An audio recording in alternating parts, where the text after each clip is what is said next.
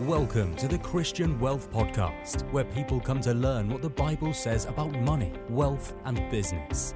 Be inspired by some of the greatest Christian thinkers and commentators from around the planet. Enjoy this episode with your host, Alex Cook. We do on a Tuesday. We like to check in with Alex Cook, the founder of Wealth with Purpose, and we've been talking about Kingdom Wealth Foundations. Alex Cook, a special welcome back to 2020. Thanks, Neil. Great to be with you. Hey, Alex, while listeners might be thinking through around questions that they might have about money, let's talk about making a bequest, because we're talking about here, you know, what you can't take with you and what you leave on to your perhaps your extended family members.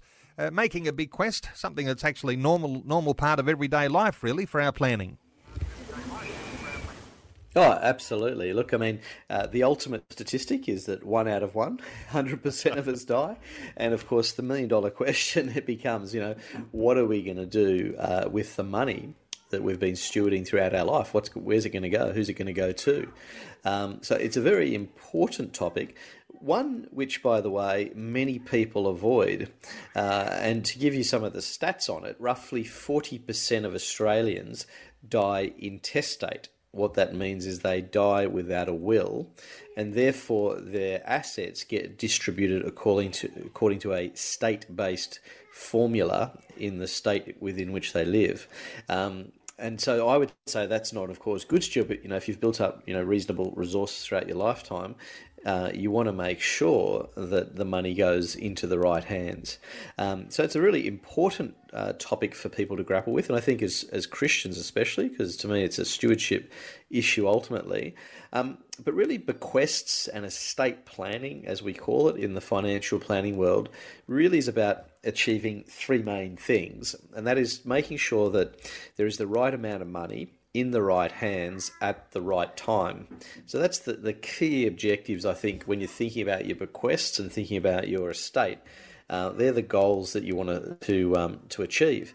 And the example I always like to give is you don't want an 18-year-old to inherit $1 million. There's a good chance that at 18 that may end up in fast cars and sort of prodigal son type living.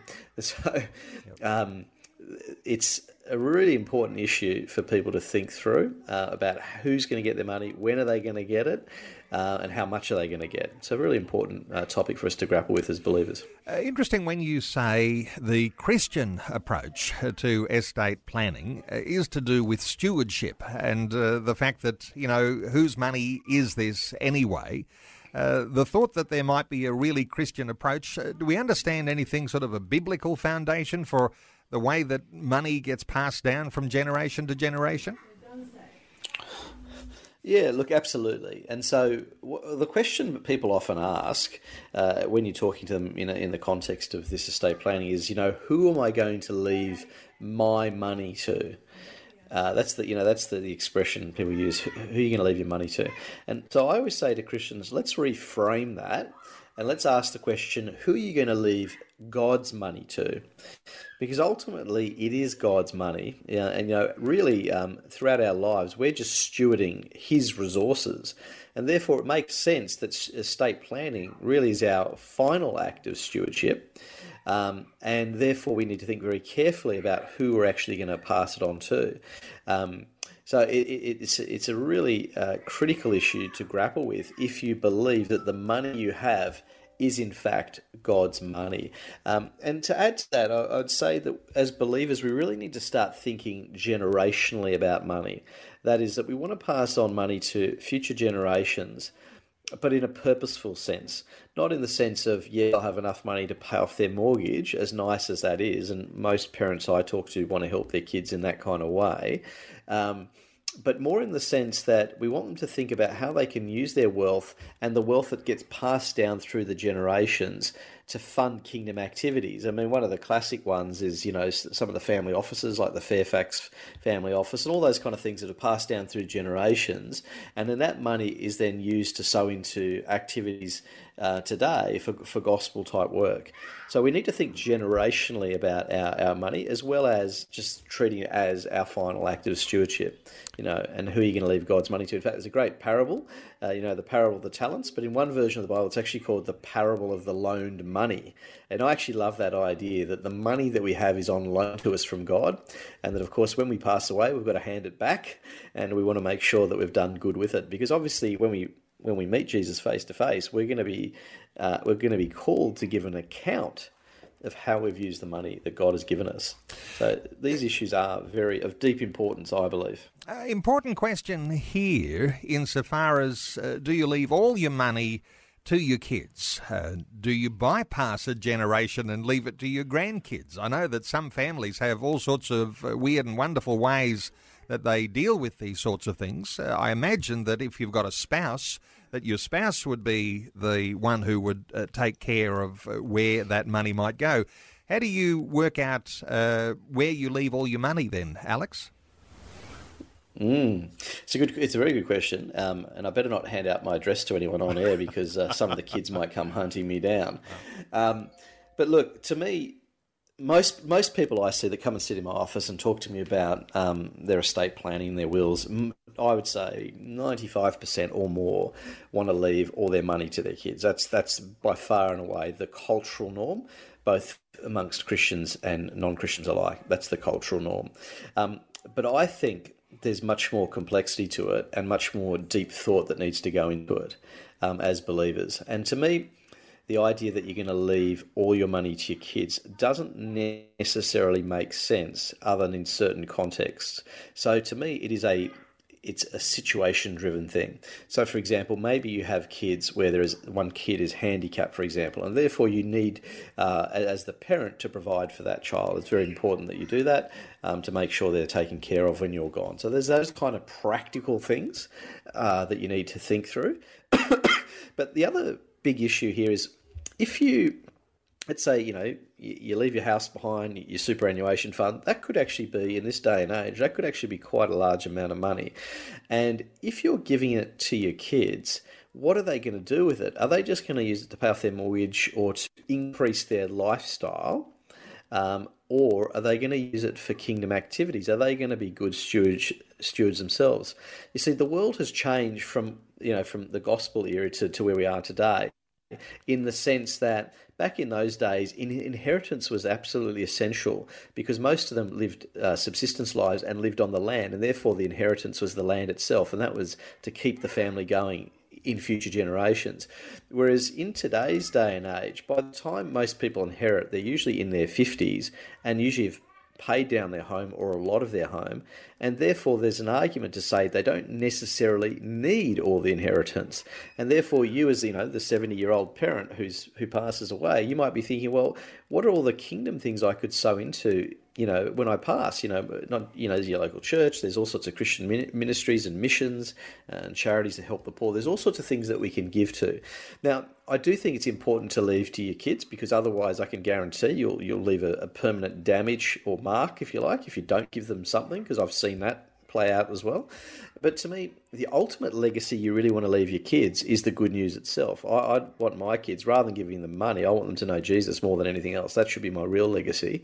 But money, of course, is an issue too. And as I say, you want to think about generationally with your wealth. And so I want to train my kids up through this life to be good stewards with what they have. So when they inherit it, rather than going on a flight to Fiji for a holiday, they're going to say, well, how can we use this money that my parents have left me to do good and to continue, the gospel work that they had intended with it.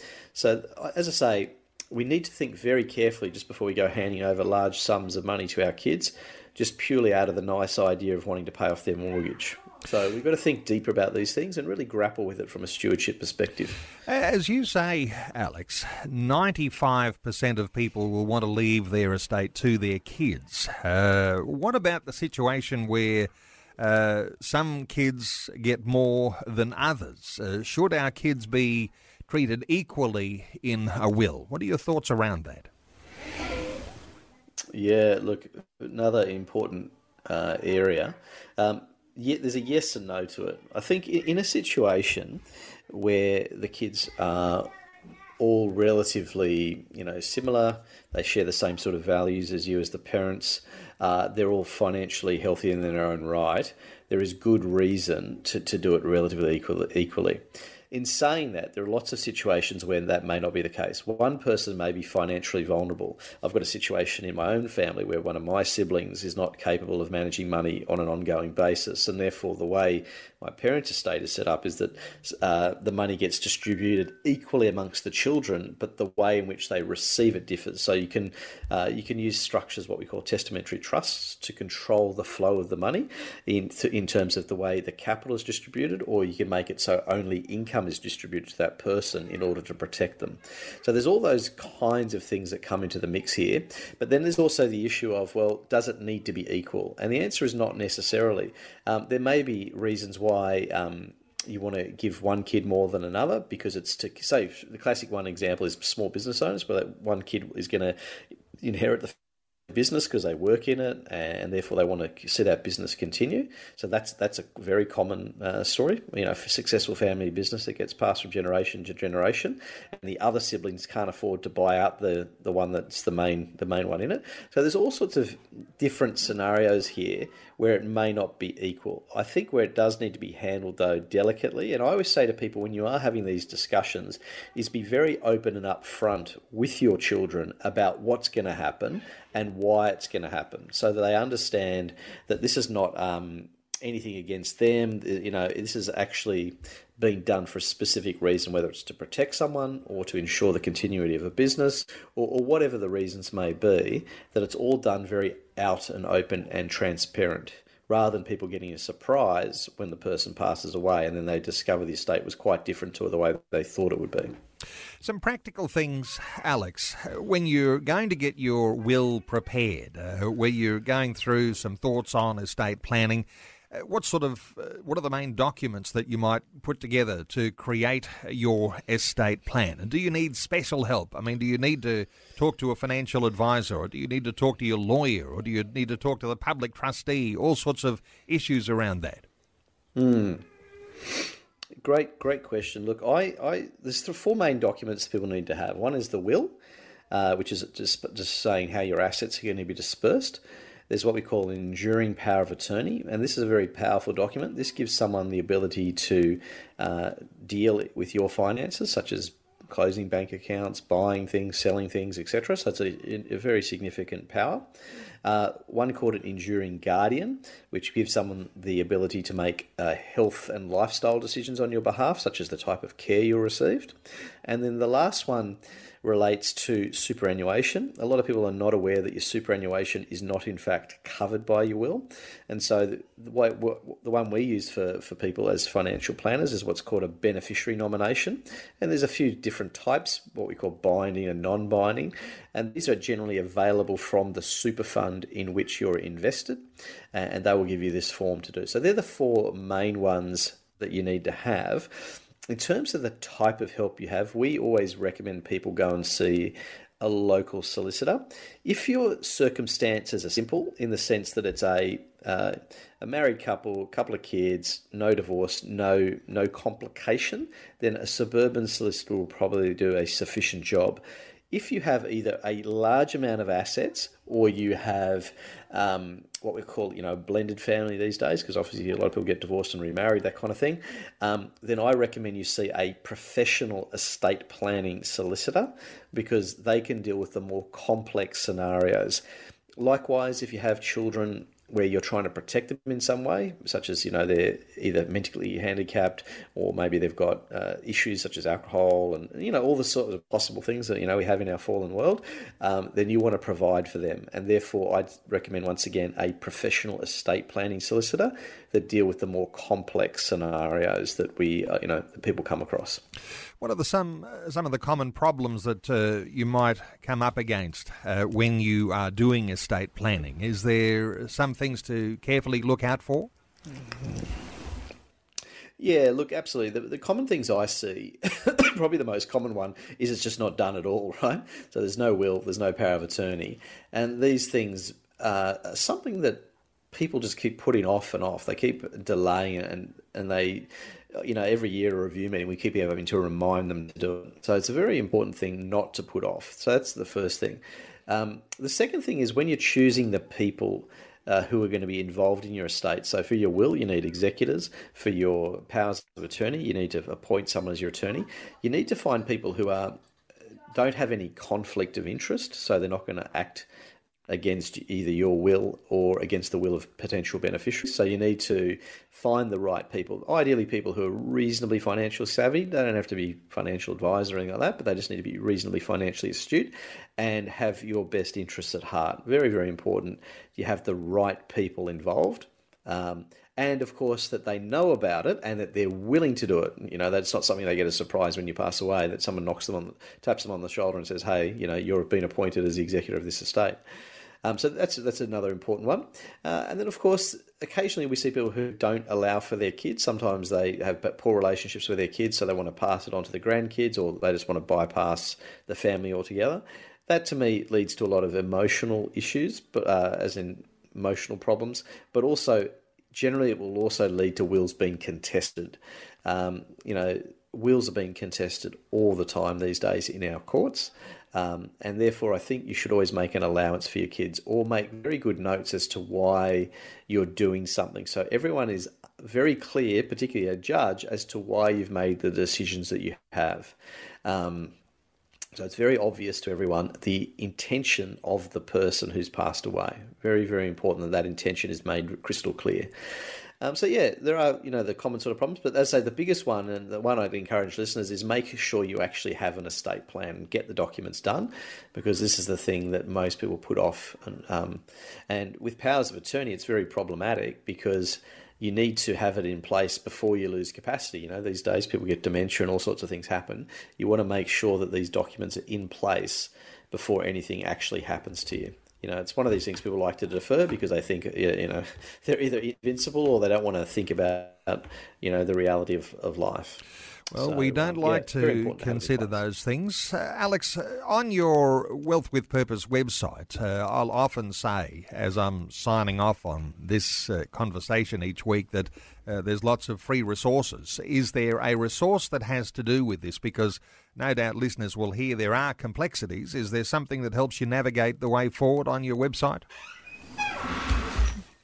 Yeah, look, probably the simplest one to access is our Financial Freedom Express course. That gives that's basically a range of very short videos on different financial topics, and there's a couple in there specifically on estate planning themselves. And as I say, they're nice short videos, 5 minutes each, on different estate planning topics, and that will really help people just get a grasp of the issues and the key documents and the key people that they really need to think about as to who they want to have helping them manage their estate.